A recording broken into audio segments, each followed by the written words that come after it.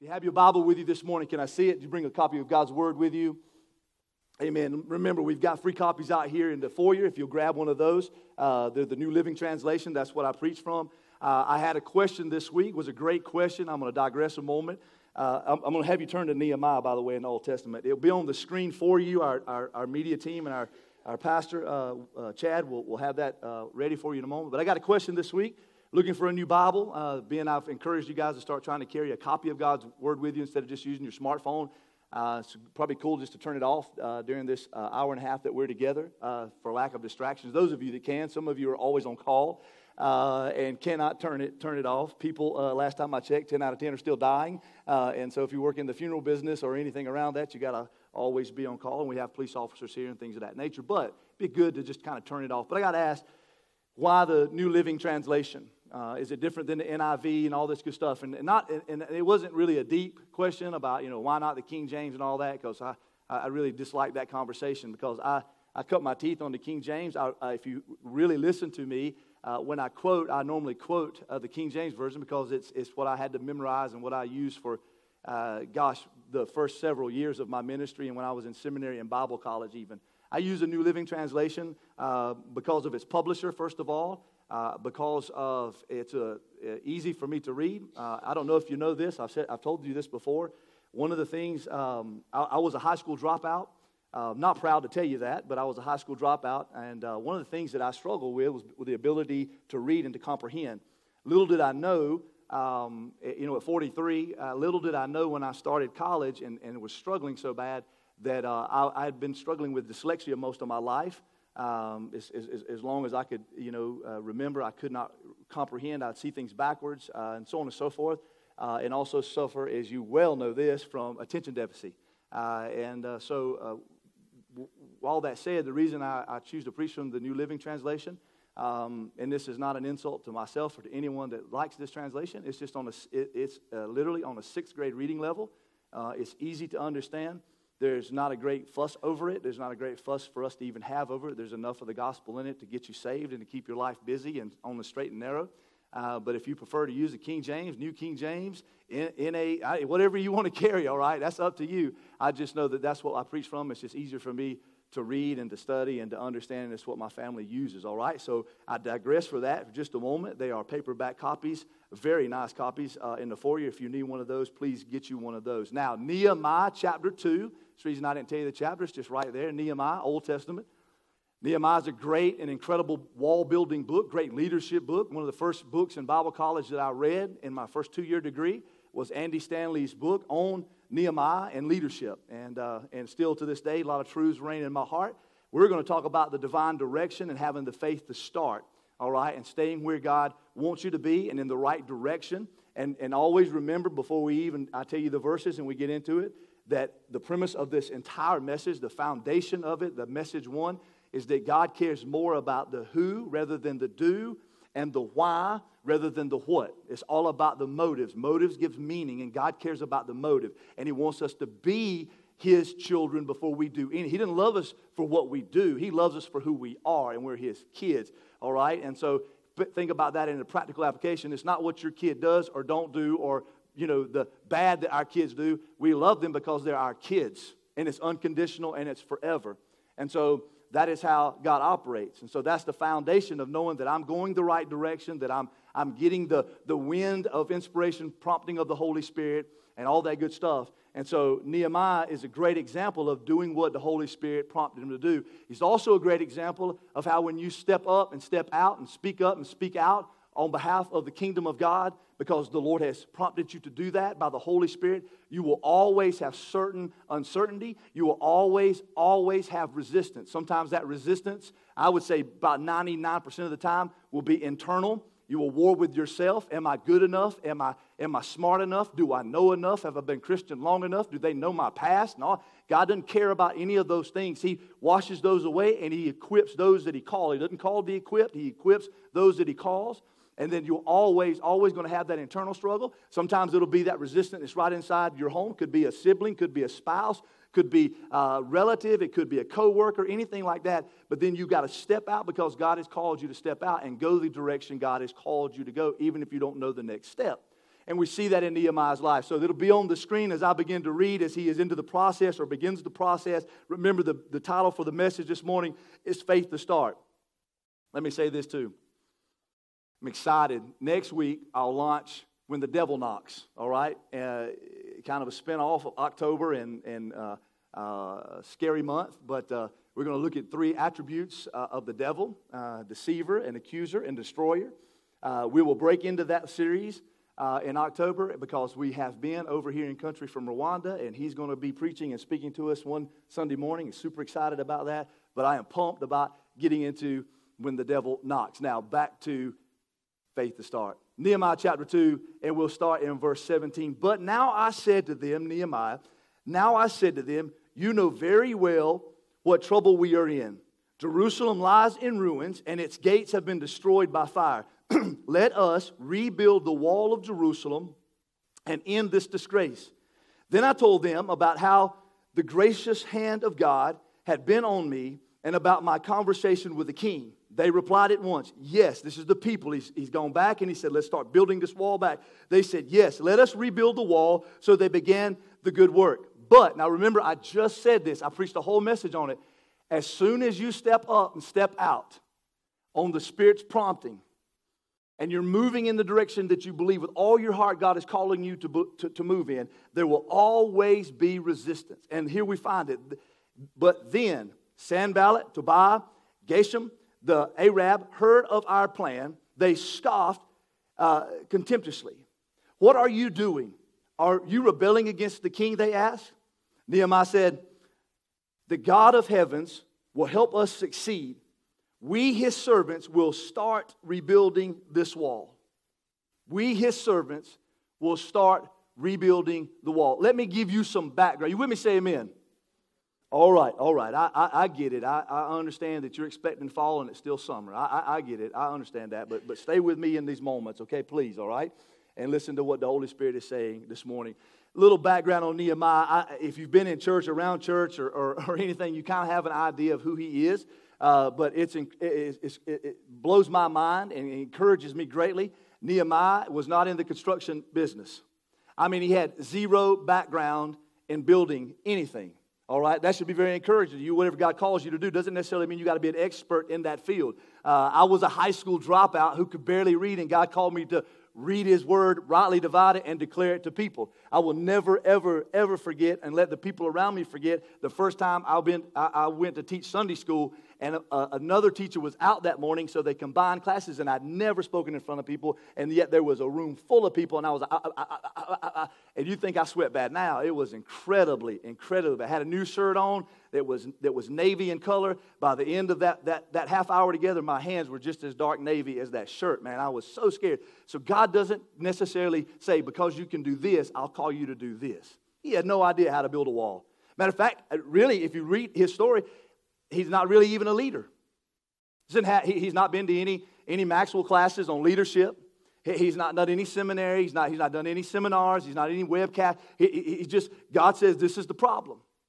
And so he had a divine burden. He said, the walls of my hometown, my people are disgraced because they're destroyed and nobody's doing anything about it. And so Nehemiah had no experience.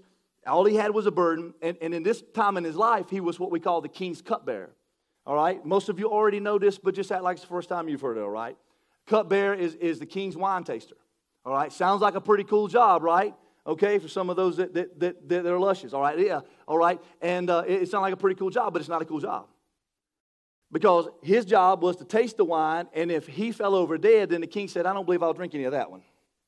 Right? It was not the luxurious, cool job that it sounds like. All right? And yet, God put a burden on his heart, and he has the courage. And this is the kind of steps I see him taking. This is I've got a lot of little sermonettes in this outline. I can't help it, right? But this is a whole message in itself, so if you just take notes or if you just want to listen, that's cool too. But this is how the process starts when you're trying to make sure you stay in divine direction. The first thing Nehemiah did after he got that burden was he sought the Lord. As a matter of fact, in chapter 1, starting around verse 5, I believe, he cries out and prays to God. So the very first thing that you do if you're gonna have the faith to start anything is you got to seek the Lord. If you're burdened about something, then seek the Lord. He sought the Lord. And then the next thing he did is he stepped up and stepped out. He went before the king and he said, listen, my hometown, here's the problem, here's the situation, I want to do something about it. And not only did he get permission to go, the king said, I'll write you a pass, I will get the lumber and everything provided along the way. And God began to bless him because he sought the Lord. He stepped up and he spoke up and he spoke out and stepped out. And then, watch this, he goes back to his hometown. We pick up in the verses. And he starts to rally the people, and we're going to rebuild the wall. And it literally says in those few little verses that they start to rebuild the wall. So my question in leading off on this message to you with the background and where you are in your journey is, how do we do something big for God? How do we do something big for God? How do we have this kind of faith to start something big for God? How can we be Nehemiah? Because we already see in intro that it doesn't matter your background. That God's not going to necessarily say, okay, well, you could do this or you could do that, or you have experience doing this, so I'm going to call you to do this and I'm going to call you to do that. And he already shows us that, listen, you don't even have to have any experience in building it or leading it or doing anything like that. But if you say, okay, God, I'm willing to step out by faith, even though I don't understand and even though I don't know where the next step is, and so I start on that journey, well, how do I do something big for God? And then he ends up, we know the rest of the story, as Paul Harvey used to say. We know the rest of the story, and they build that wall back. And so I want to give you two thoughts this morning. They're going to be really, really, really deep and very theological. You know better. They're going to be two very practical applications, very simple, as we will finish this series and put everything together and wind that message, those groups of messages together, from starting with this faith to having the faith to start something so that you now can put in application what God burdens your heart. For some of you, it could be starting a small group. For some of you, it could actually be that your first step was coming here this morning. It could be making a career change. It could be what sport I'm going to play, if I'm not going to play this upcoming year, if I'm going to do this, or if I'm going to try out for this, or I'm going to, whatever the case may be. But it may just be that God's calling you and already churning in you to do something big. So I want to give you two practical applications of how do we do those big things for God. How do we have the faith to start? And the first major thought this morning is, listen, deep, I'm telling you, super deep. You got to start small. You got to start small. We get it so twisted. Now listen, I didn't say, let me go ahead. I didn't say not to dream big, right? I dream big, okay? I've got big ideas. Matter of fact, it gets me in trouble a lot, right? I was telling someone Friday night, they were asking me about the downtown campus and when do we project getting here. I said, man, I quit projecting any time. I mean, I've already said 3 or 4 times, we'll be there. One time it was in 3 months, and it was all this good stuff because the contractor said once we start, it won't take about 3 or 4 months. That's just not totally on me. So, but I said, I just quit. I've quit saying this is what we're going to do, and we're going to do it this way, and it's going to be like this. It's not that I don't have the dream and the passion and the drive to get us there. I mean, Sandra was filling out grants last night. I mean, we're in the process of getting us there, but I've slowed my roll in the sense that I still have big dreams, but I just got to do the small things leading up to those big moments for God. Most of us, we want to be on the stage and in the spotlight and be recognized and promoted right away. Most of our younger generation, all right, I'm going to start preaching a little bit now. Most of our younger generation, see, they have an entitlement to themselves because they want what mom and dad or grandpa and grandma have. They want the cars, the trucks, the boats, a nice house, all that. They want to travel. They want to have special trips and all this good stuff. What they don't understand is it took mom and dad and grandpa and grandma their entire life to save and to work all the overtime, all the extra, just so they could have this season in their life to do the things that they want to do. You just can't jump into something big. I have this vision. I didn't say don't dream big, but you can't start big. You read from Genesis all the way to Revelation. God never acknowledges the large. He always, even when it's large, He'll reduce it. Why? So He gets the glory.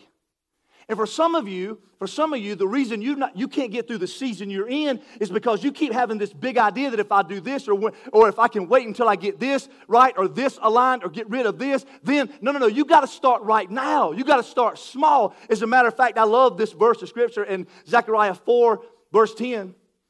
It literally says, don't despise the small beginnings, that God delights in us starting. It's all about the start. See, I wrote down a couple of things here I want to share with you. You don't have to have the faith. Listen to me. This is liberating for a guy that is ADD and gets all kind of things started and all different kind of. I bet I had 5 conversations with Sandra this morning when she asked me one question. It took me 5 different conversations to get back to the one conversation, and I'm medicated, man. Right? You see, I wrote this down. You don't have to have the faith to finish. You just have to have the faith to start. You see, the finishing's not, because you hear people all the time, right? It's not in how you start, it's in how you finish. I get that concept. I'm not preaching that concept this morning. I'm preaching this concept that the reason you can't get to the next season of your life, or the reason God hadn't brought you into the land that's flowing with milk and honey, is because you're still on this side of the river and you keep waiting for flood season again, or waiting for God to build the bridge, when God said, listen, I don't need you to worry about how you're going to finish. I just need you to put one foot out and start. We focus on Peter sinking. It wasn't, I could care less that I'm glad that he began to sink. That makes him human like me. What I like about it is that he had the wherewithal to take a foot and step out the boat. It's starting small. You see, most of the people that I do life with, and I'm even guilty of it myself, it's the start that stops them.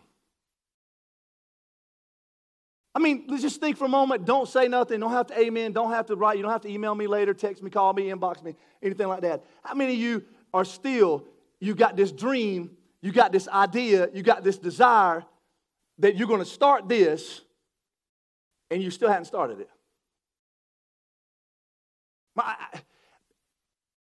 You know how many unfinished projects? Now, I digress a moment into that, but you understand? This is our mode of operating. This is how we operate, is that we don't even really get it started. We have these ideas.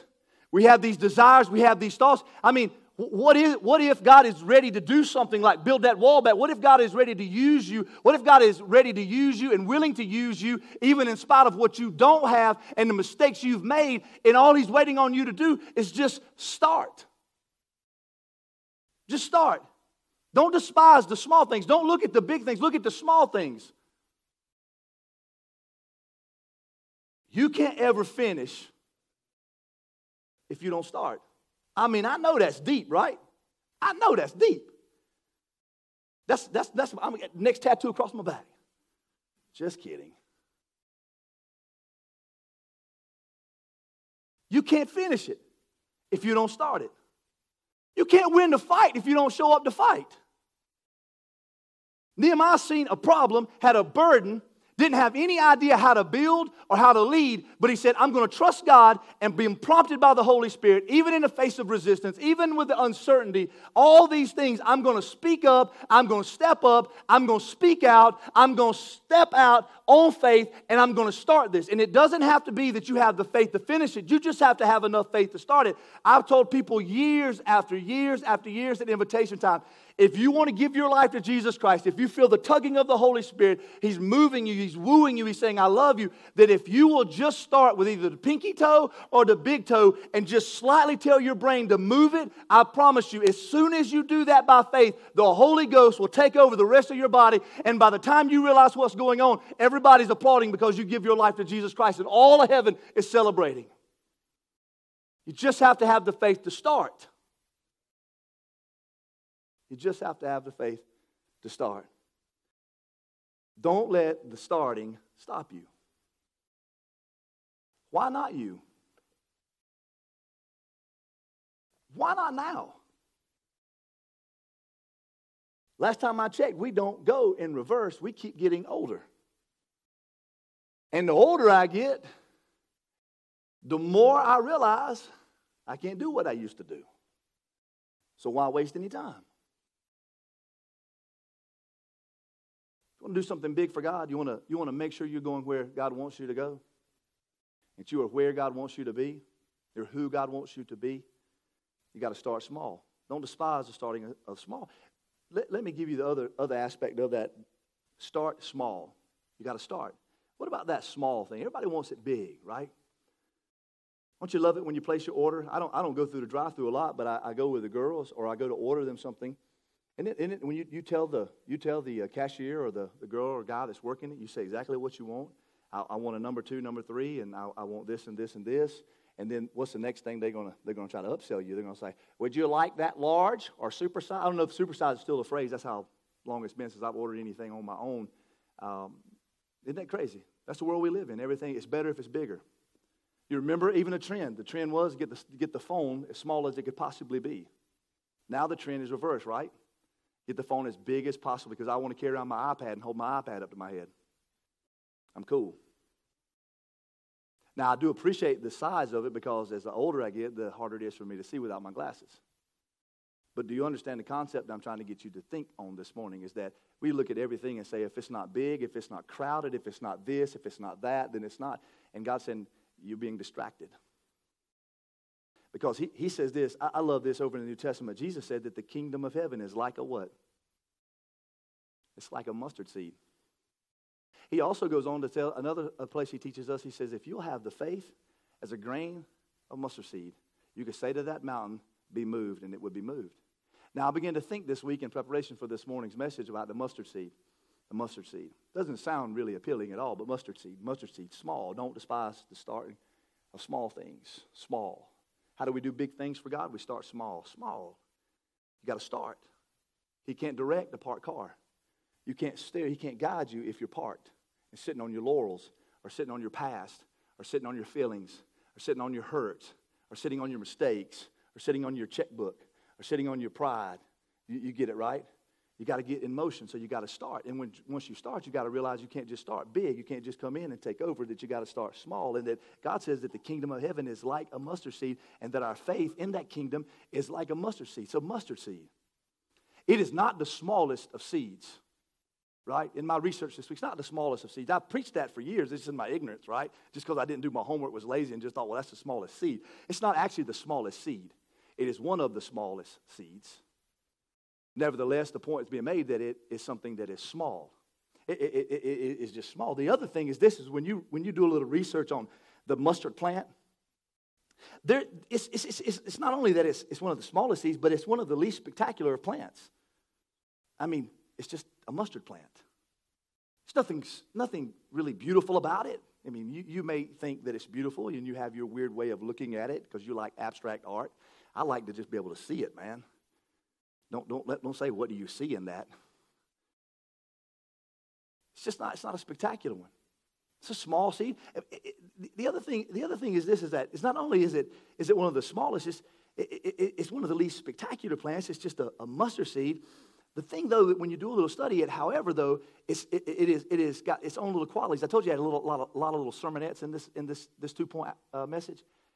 You see, that mustard seed that you and I are to base our kingdom of heaven on, and that is in us and through us and our faith, and that we start small and that we put it in gauge and we put one foot in front of the other, and we don't even have to worry about doing something big. We can start just like with this grain of mustard seed. The cool thing about it is that you may be small. It may be small, right? And you may not be that spectacular, right? Now, I'm not suggesting you are, because you guys look spectacular this morning to me, but see, that's a flesh, earthly opinion, and I don't want nobody trying to beat me up after the service, right?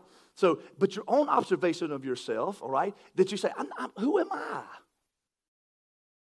Do you know what I've done? You know where I've been? You know the mistakes I've made? There's no way. So it's like the mustard seed. It's not a spectacular plant. I mean, it's not the rose, all right? It's not an orchid, right? Which has the smallest seed, by the way. It doesn't have these special fragrances about it and all this good stuff. But however, it is these three things that mustard. It is spicy. It's spicy, right? I mean, just that plain mustard seed is spicy. And so when I chose that word, when I looked it up and did my research, I chose that word spicy because I knew this little outline I was going to put together is that most of us, we don't even realize our own spiciness. Now, you've been reminded a few times by others that you're being a little extra today, but I'm not talking about in that sense. I'm talking about in a sense that you have unique qualities and abilities, that you're spicy, that there's something edgy about you. The Bible tells us this. It says that, Jesus says this about us, that you are the salt of the earth. You're the light of the world. That means only one. Salt has an edge to it. Made my first batch of beef jerky last night, and I can tell you right now, my first recipe is way too much salt in it, right? It was, I ate it all, though, I'm going to be honest with you. Probably why I'm sweating so bad today. It's spicy. It's not spectacular. You don't have to be spectacular. It's not the faith to finish. It's the faith to start. It's not something big. It's something small. And so, it's not spectacular, but it's spicy. The other thing about the mustard plant and the mustard seed is that it has special abilities. Did you know, listen, I know that a couple of us know personally, but you know in football and NFL, and I don't know about on the collegiate level, but I read an article that every time even before the game, that they'll take the packets of mustard and they'll eat that mustard because it helps with their cramps, especially the back cramps that they get. You see, mustard, even though it's not spectacular, and even though it's really, really small, it's just like our faith. It's just like the kingdom of God that's in us, that we don't have to start big. We can start small and do big things for God. And we're not necessarily spectacular on our own. We're kind of edgy in Christ. We're the salt, we're the light. But we also have special abilities. You and I have power of life and death in the tongue. We've got the Holy Ghost that lives inside of us and comes through us and uses us and gives us power and enables us to give life, to give healing, to give encouragement, to edify the body, to speak truth to people's life, to bring salvation to others, because faith cometh by hearing, hearing by the word of God. You see, you are special.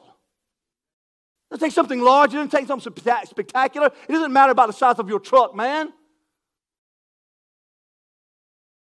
It doesn't matter what house you live in or how much money you have, the clothes you wear, the kids. It doesn't matter about those things. It doesn't matter about those kind of status in the world. It doesn't matter that it's not spectacular and that it's just simple and it's small. That's how He operates. I think He does better when it's in the small. That's why He's reduced everything. That's why even out of the 12, He had 3 that was in His inner circle, Peter, James, and John.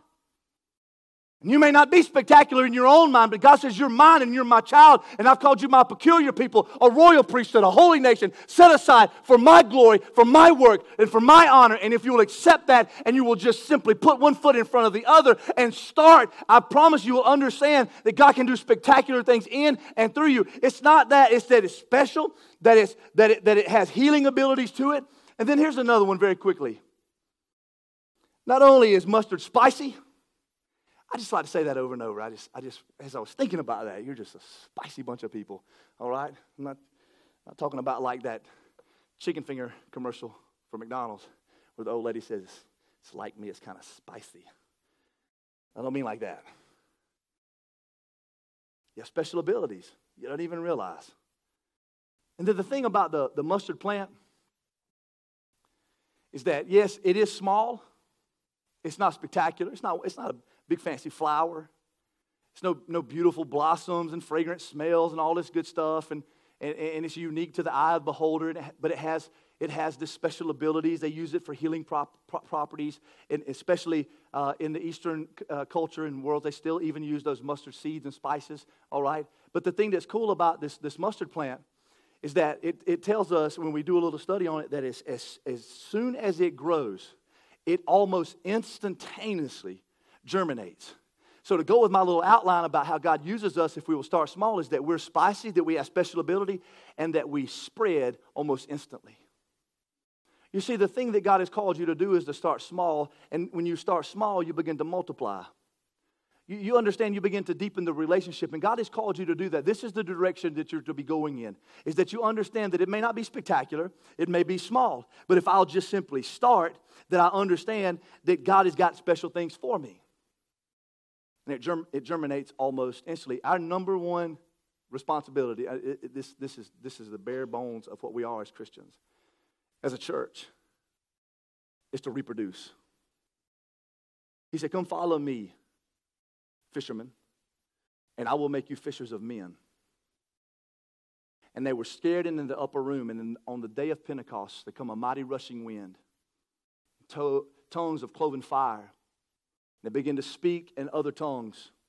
And Peter got up after being filled with the Holy Spirit and preached the first mega church sermon.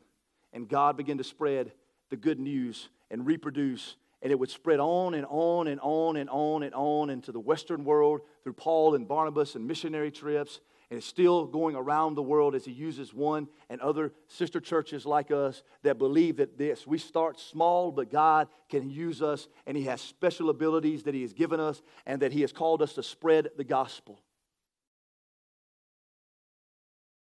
Let me put it into illustration before I move on about starting small and give you my second thought this morning. I thought about this morning, so this is a fresh illustration, but I think this is relatable to most of us. This week, I felt like I was in the stadium over there all week. I also felt like I watched my Bobcats get beat all week. I also agree with Vanessa that it was about 3 degrees shy of hell all week. And I may be misquoting on the 3, but you get the point. But the other thing that happened this week is that we talked about it, and Sandra didn't even realize that I would use this because I didn't until this morning, that we talked about this as the girls were cheering down there. Both our daughters are cheerleaders for the Bobcats, and we've watched them grow. They chose not to try out for varsity this year or JV. They chose to stay with the C-team squad so that their words, so they could be leaders and set an example and be leaders in that squad, and it's a large squad. And we talked about this. We talked about how as we watch them cheer, it amazes me the ability that they have to memorize the dance routines, to do the toe. I don't know what all the things are called, but it amazes us, especially knowing our 2 daughters and their quirkiness and their unique special abilities. It just amazes us, and we can see how much they've grown. And how they can flip and throw the other girls, as both my daughters are part of the base, and when they do their stunting, and it blows my mind. I say, gosh, that is amazing that they can memorize that. Their lines are sharp. Their passion is coming through. I want to say, rah, rah, Ray, kick them in the knee. I mean, I'm excited, right? But then this morning I was thinking about how that's crazy, right? At 13, they have this ability, and they do these things well, and they continually grow. But then I began to think about when they began to walk. And I remember Addie, I can remember her first steps, and I remember as she began, and and I've heard people call it this, the drunken zombie walk. You know what I'm talking about? When your kid begins to walk, right? And it's like, I remember that, and I don't know if you remember how you responded to it, but I was excited, man. I was beside myself. Yeah, man, all right, whoa, come on, you can take another, come to daddy, come to daddy, come to daddy, come to daddy, and take another step. And I begin to think about how they've progressed now to being able to do these jumps and these cheers and these flips and all this good stuff over the years. But when they started, it was just one step, and it was a small step, and it was a staggering step. And then I begin to think about this morning, this is how God works with us, is that, you know what I did as a dad? What I didn't do, rather, as a dad. Did you know every time that Addie was trying to learn to walk and that she would fall, I didn't go from, yeah, way to go, and step back and go, you dumb kid. Don't you know how to walk? Get up. What are you doing? You idiot. I didn't do that at all. Every time she fell, every time she stumbled and went back on her diaper, on her tush, I would try to pick her up and go again. And it's the same way with the kingdom of God and our Heavenly Father. He's saying, I just want you to take the first step. It's not about how you finish, it's about how you start in this arena. And if you'll have the faith to just start, it doesn't matter if you fall, if you make mistakes along the way. I won't step back and go, you big dummy. Do you know how dumb that was? We know how dumb those mistakes were we made. God's not going to do that to us. He's not going to be that person standing up there squashing us down with his thumb. He's going to be up there going, now come on, let's go again. Get up. Even though you fall 7 times, get up 7 times. Come on, get back up. You can do this. You can do all things through Christ which strengthen you. You have the power. You have the power. Get back up. That's how he works. So any fear you have of stepping out on faith and making a mistake, hey, that's okay. God's not going to hold you accountable for that. God's not going to say, I'm not going to forgive you if you ask forgiveness. I'm not going to lord it over you and make fun of you. I'm going to help you back up. I'm going to dust you off, and we're going to step again. I've often wondered, we don't have any record of it, but I wonder if Peter said, hey, Jesus, can we try that one more time? I believe I can not only walk, but I believe I can dance on this water. So whatever fear you have, whatever's holding you back from going to a deeper level of relationship with Jesus, you just got to start, and you can start small. I'll give you another illustration out of my family's life. I use them a lot because I know them better than I know you, and they just give me great illustrations. The girls were both working on a project due this past week. That project was on a certain subject, and they had to deliver a 1.5 to 2 minute public speech about that. And one of the things that we worked, and they went over and over and over and refining and watch how they phrased and the words they chose to use. And I love the process. I'm a pontificator, okay? So I like that. I said one of the things that you have an advantage of is your daddy's a preacher, your mama's a teacher, so she can help correct those things. We both get up in front of people all the time. But the big thing that we had to overcome through the process was this. This was the reoccurring thing over and over and over. I'm nervous and I'm afraid. I'm nervous and I'm afraid. And so I want to tell you what I told them so you'll be encouraged as God tells me the same thing every Sunday that I get up here. Or every Saturday morning that I'm asked to open an event, or any time God asks me, or any FCA huddle, or any board meeting that I'm to speak at or be a part of. I'm going to tell you the same thing I told them, the same thing God tells me, and the same thing that God is telling you through me this morning. I told them, I said, it's okay. As a matter of fact, that nervousness and fear, it's actually your friend. It's a good thing. You see, because of that, it will keep you sharp.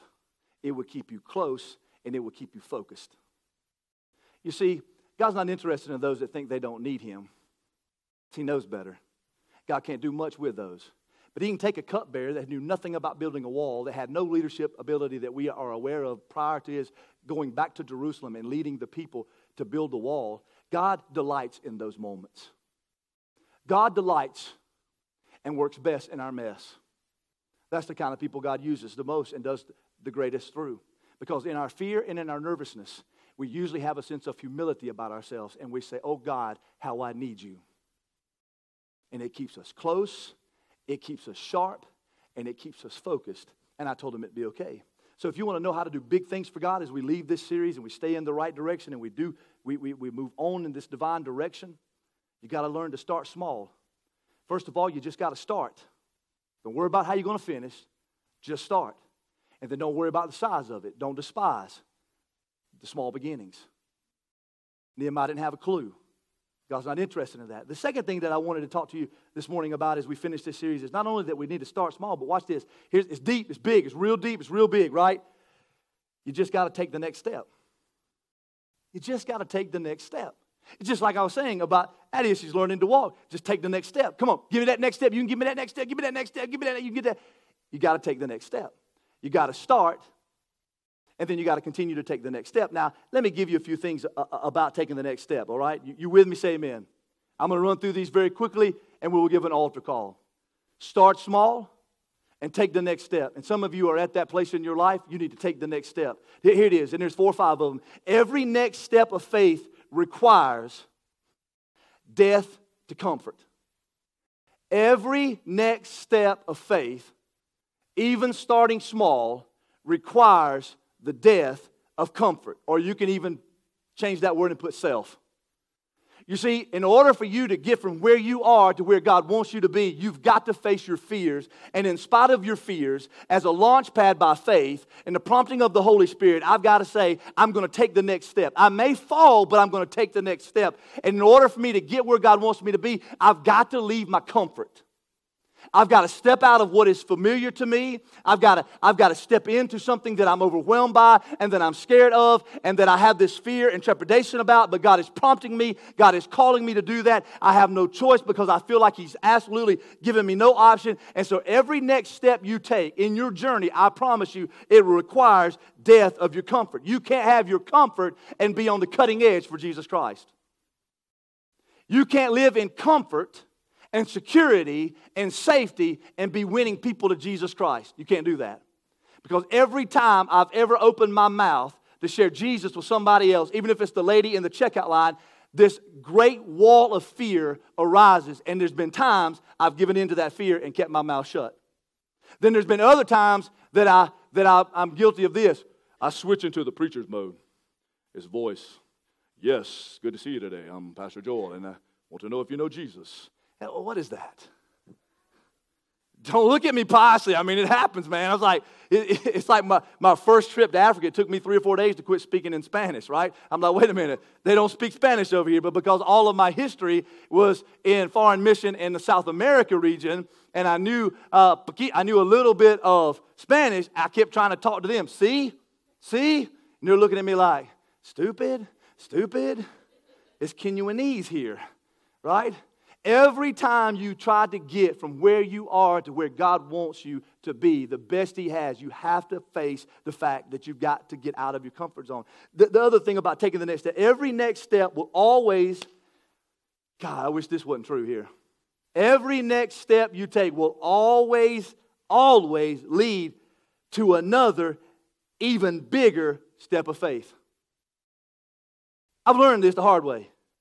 That's why I quit saying and putting parameters around certain things. Every step of faith I take, and I'm going, okay, I'm taking that step. I'm going to get there. We're doing this. We're finally there. No, every time you take that step, there'll be a next step. Every time you take that next step, there'll be a next step. Do you think when Nehemiah got there and he started to build the wall that he said, hey, that's over, we're done? That's not the story.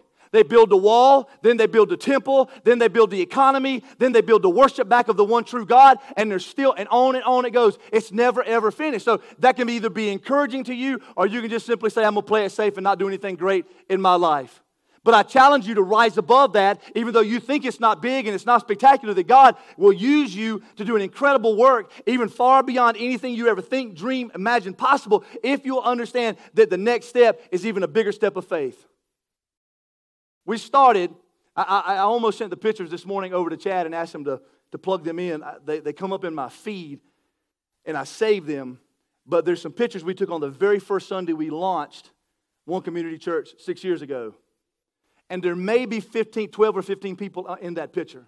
Some are not with us anymore. Some have dropped off. Some of them have said, hey, God's calling me to other churches, other ministries, and they've moved on. But most of them are still involved and still in the core of what we do here. And we started small. And I thought, listen, we pulled off that first Sunday, man. Hey, 6 years looking back on it, we pulled off that first Sunday. Woo, we did it. We got it, right? Then there was the next Sunday coming. Then there was the next Sunday coming. Then there was the next Sunday coming. And then we finally realized, hey, we've outgrown this little building. We've got to do something. Hey, the technically borrowed sound system from Tri-County Tech, all I know is it was borrowed, all right? Okay? That's not going to be enough.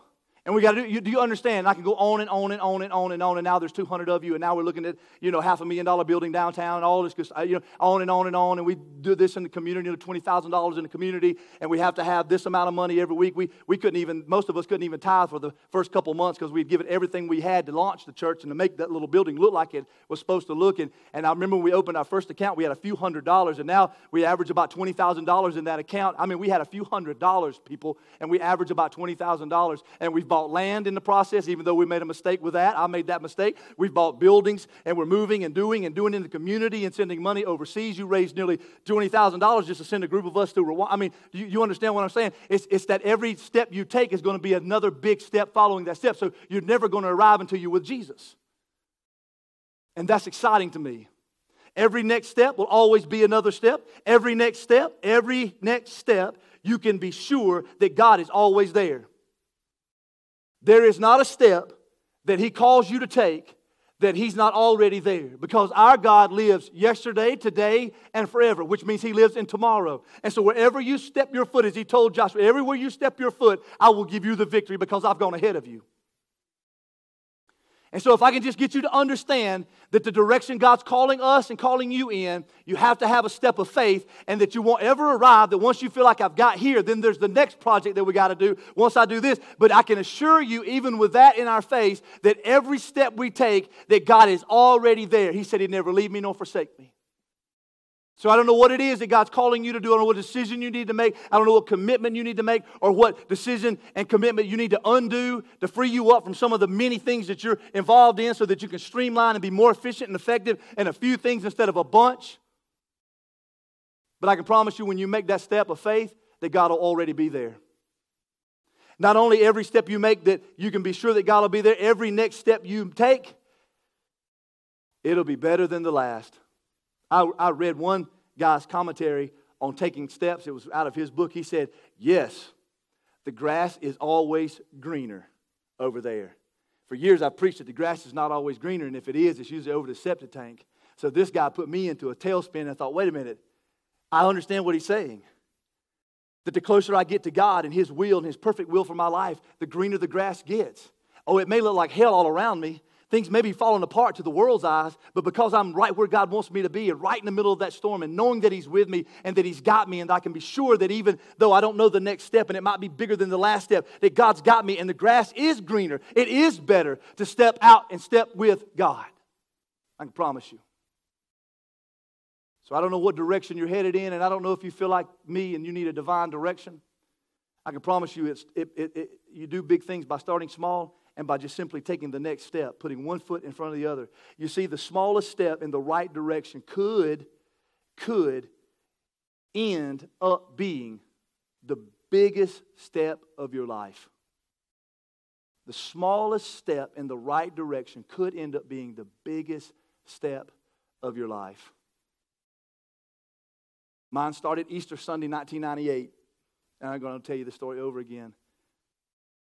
I was at church because I was asked to be at church and I had ulterior motives. But I heard the gospel presented, I heard the invitation given, and I heard my name. And the small, little, simple thought that I could not lie in church caused me to step out by faith, walk to an altar, and the smallest seemed to me, the smallest decision or the smallest step that I took has been the biggest step of my life. Let me end with this. Stay with me, please. Galatians 6:9 says, don't grow weary in doing well. It's not easy to continually step out and step up for God. I want to go back to Nehemiah for just a moment in this text, and I want you to understand that we look at this and we can see these steps. Here's a process. I told you I had a lot of sermonettes in it. Here's a quick little outline about the next step. Like starting small is the mustard seed. Here it is. Here's how we do this. How do we take the next step? Well, you start this way. You start with what's necessary. So if you're sitting there this morning or you're listening and watching from home or around the world or you listen later in the week and you say, what is it that I need to do? What's the next step? Well, you start with the necessary. What's the immediate? What is necessary? What's God saying to you is necessary for you to either step into or step out of? Then once you make that step, Nehemiah is a great example of that. Nehemiah said, I don't have a clue how to do this. I don't have any history, but I know that there's an immediate need in Jerusalem. The wall has been destroyed. It's a disgrace, and I'm not going to have that. I see this, and you got to start with the necessary. And then once you move from the necessary, then you will start, because remember, you're in motion now. Then you'll start doing what is possible. You see, he started with the necessary. He didn't have a clue. Had resistance, didn't have a clue where the supplies, he didn't have any idea, any background in that kind of leadership, but yet he started with the necessary. He started with that necessary, and then, of course, what I read to you is it says that we started to build, and it told us over the course of the time, as we read through the book of Nehemiah, that often he had to have the people work with a tool in one hand and a weapon in the other hand. You see, there'll be seasons that are very tough. I'm not saying it's going to be easy. It's never easy to understand the next step may be bigger than the last step. And the fear is greater in that next step. But I can promise you, if you will start taking the next step with doing what's necessary, what is in front of you, what's immediate, what God's calling you to, you will eventually realize that you are doing what is possible. We started the church with just a handful of people, realizing that I didn't have a clue what we're going to do, how we're going to pay the rent, any of those things. And now 6 years on this adventure, I see that we're doing the possible. And this is the next step. Here's the next step. Start with the necessary, start doing the possible, and then before you know it, you're doing the impossible.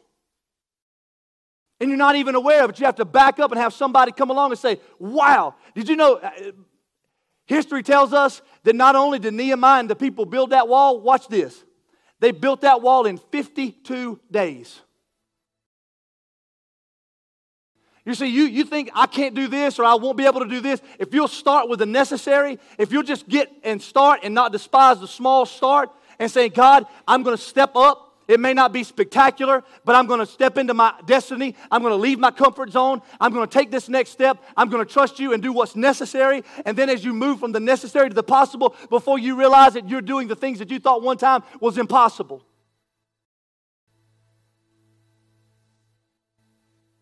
And it did not stop there.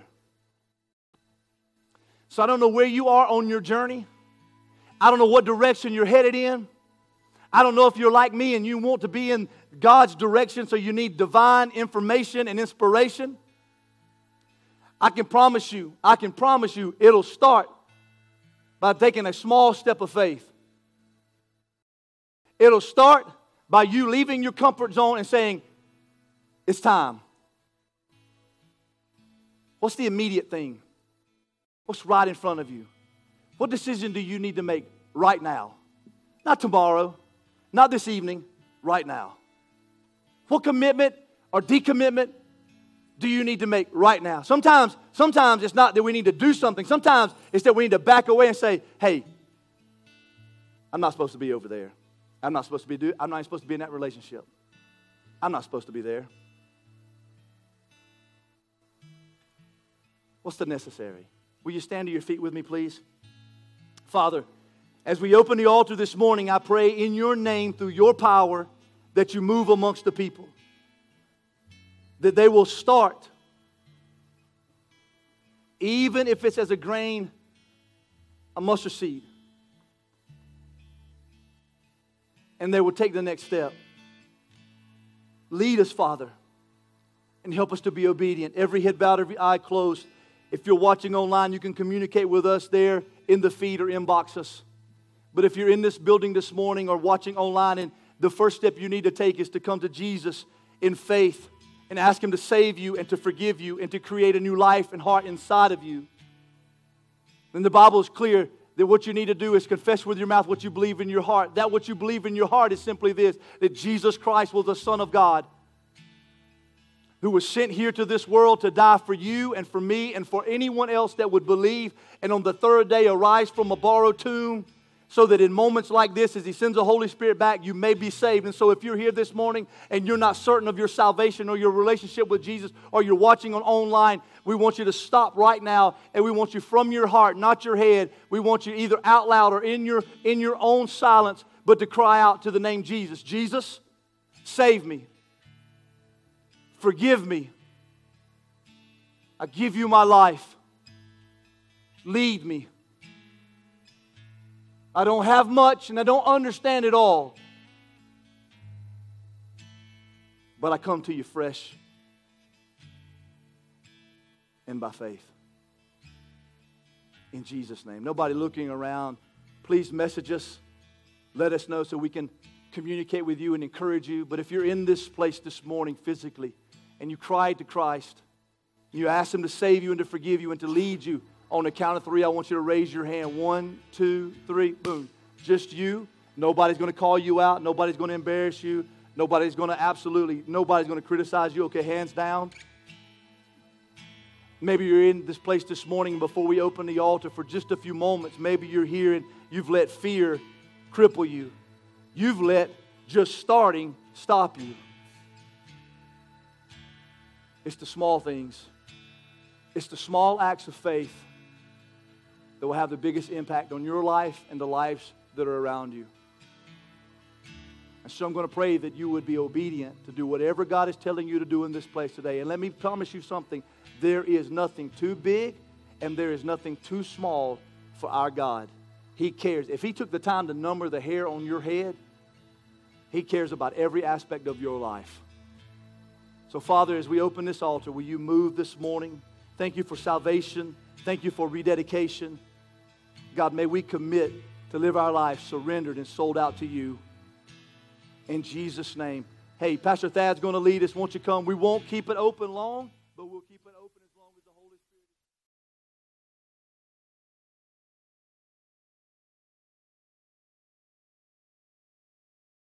is. Pastor, he'll pray with our students or anyone that needs him. Pastor Bradley's down here at the altar. Others are at the altar leading. I'll be here as well. Won't you come? Find you a place. Move. Move. Don't be afraid.